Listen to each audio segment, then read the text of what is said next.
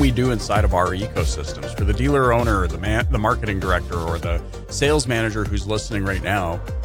Where does their focus, in your opinion, need to be in order to make the most of all the spinning plates? It's really about process and self-awareness. Like every dealership's going to have, I think, their different things that they care mostly about.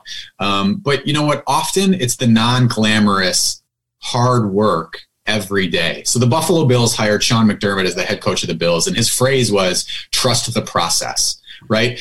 Not caring about the result, but caring about what are we doing every day to get better, right? Hiring the right people, recruiting the right players that have fit within the culture, going to practice, giving everything you got every moment of every opportunity, and trying to get incrementally better. And I can tell you at West Her, like we live that out of I don't know how Scott did that exactly, but he's a humble guy, but he's created this sense of urgency and almost anxiety or insecurity in all of us as alpha top performers, that there's no satisfaction. I mean, we sold, I think we sold, 5,500 cars or something last month, but we spent 5 seconds high-fiving each other maybe. Yeah. And then it's well, how do we get better? What do we do next? It's like the Chicago Bulls. For sure. Totally. Because you have to. So what I loved about The Last Dance was Michael Jordan's ability to craft a narrative amongst a rookie in the league or something. He created a construct to be aggressive or competitive against. Right. Yeah. And I see the best operators in automotive doing the same thing. They care about winning every scenario, every situation. We don't want to fall flat ever. So when we make a mistake, we got to do better than even. We got to make it right. We got to exceed customers' expectations, not in a generic CSI way, but in a legitimate, wow, we actually did something above and beyond. And as we grow, our scale and challenge to that is how do we do that at scale?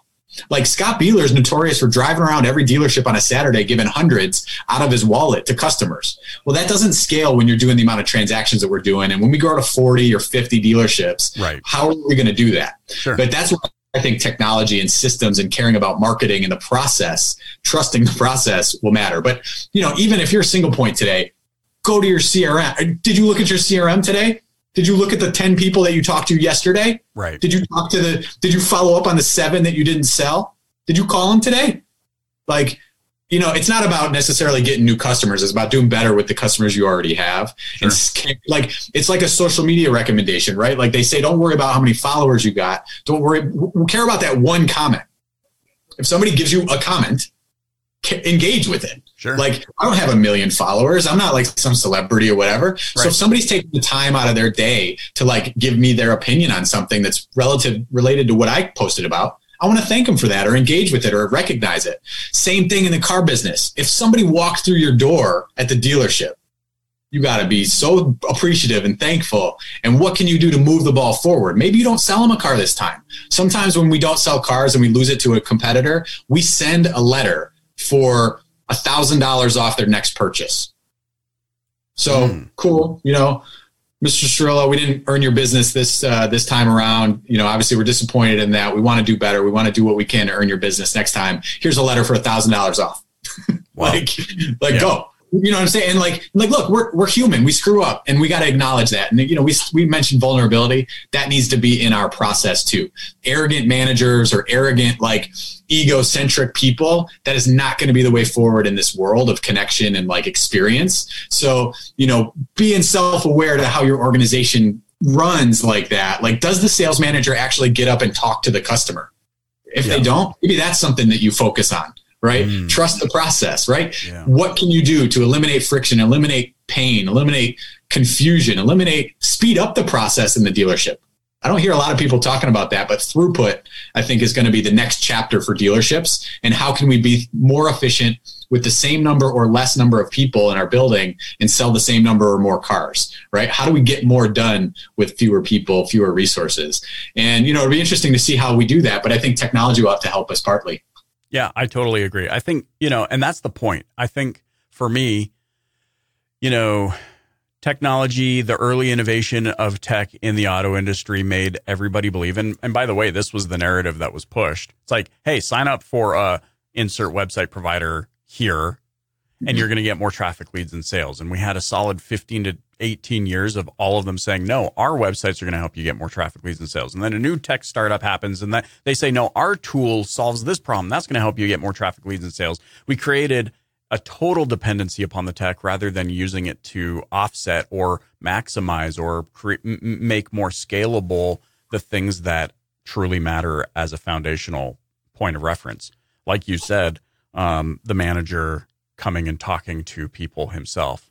I mean, gosh, you go to an Applebee's and the manager walks around and says, "Hey, how are you enjoying your visit with us? Can I get you a water? Right? Can I get you a new water?" No, but I'm a manager. I used to be a lot boy and a salesperson, and now I'm a sales. I don't get people coffee.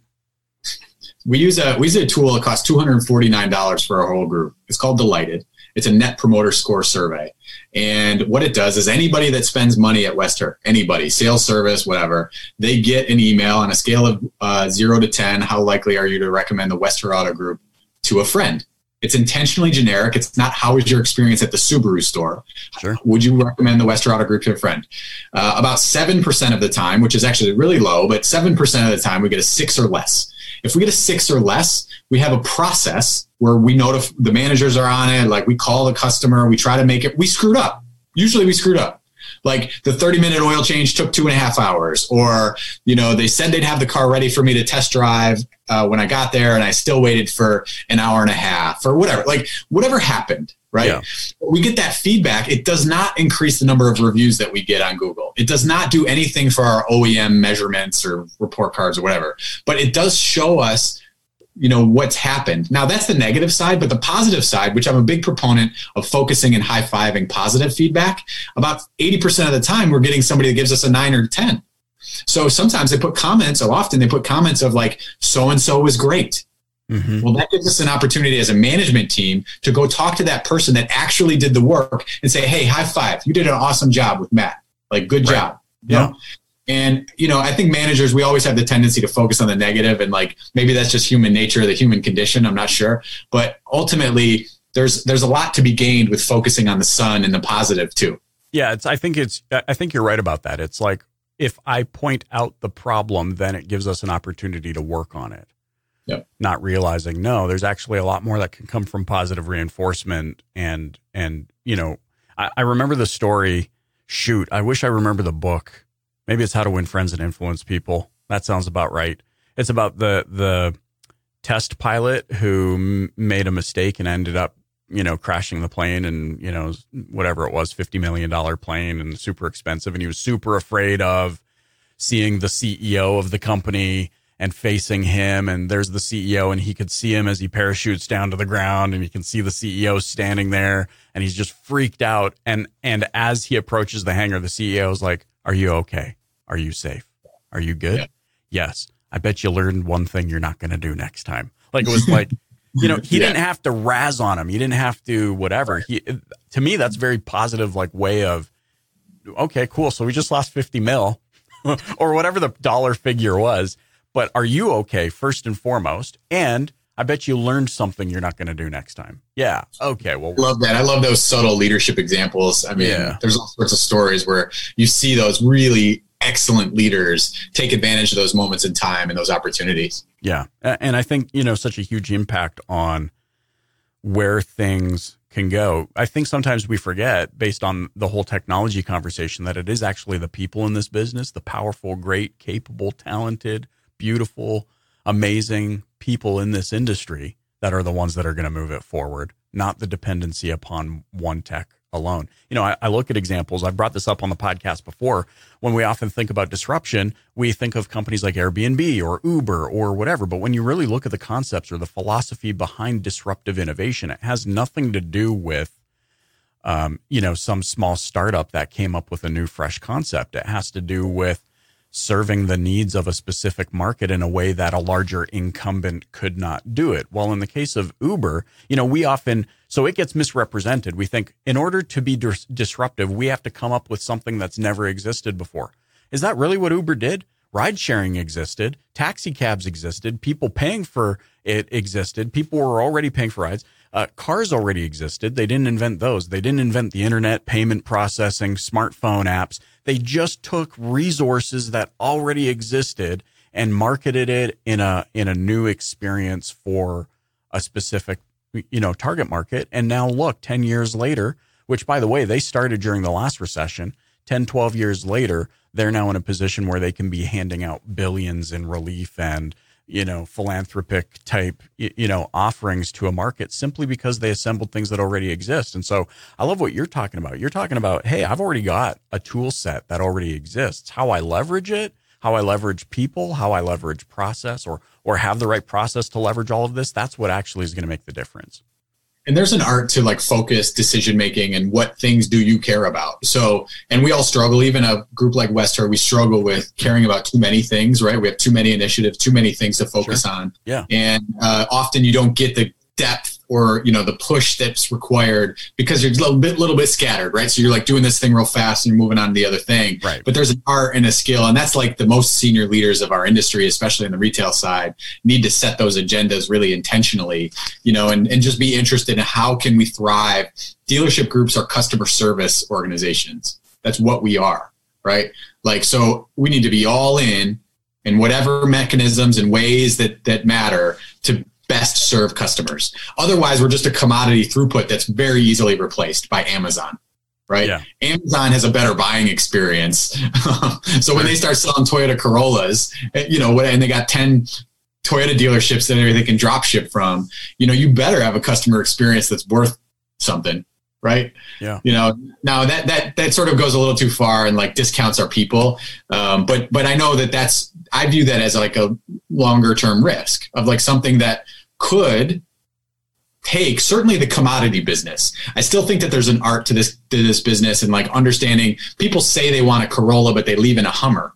Like, like things like that happen all the time. So, like people don't really know what they want, which is why there's real estate agents still, right? Sure. Like, these types of things, like human beings can guide other human beings. And there's a skill in that, that I think is often discounted by the tech providers and the OEMs who maybe don't fully understand it because they never sold a car in their life. It's so funny you say real estate agents, because for the longest time I felt like, it was so nice to sell my own home standing next to a real estate agent.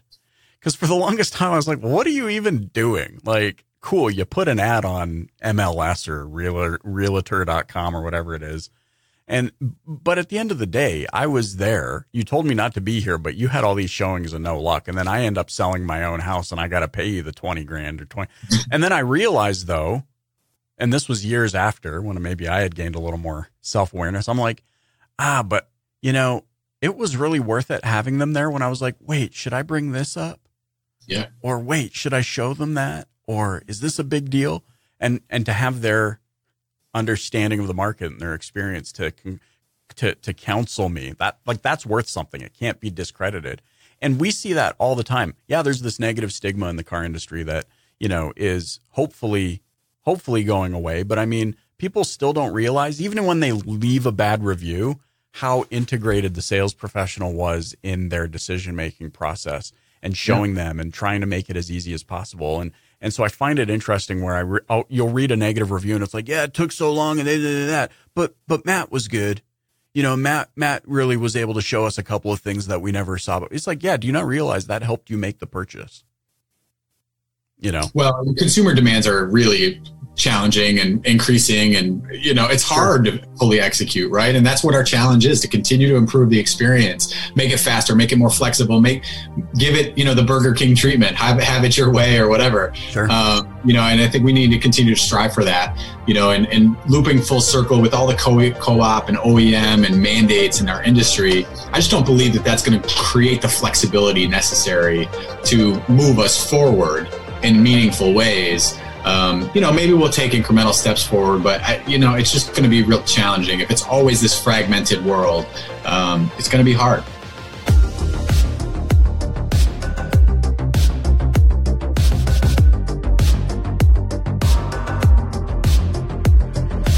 I'm Michael Cirillo, and you've been listening to the Dealer Playbook Podcast. If you haven't yet, please click the subscribe button wherever you're listening right now. Leave a rating or review and share it with a colleague.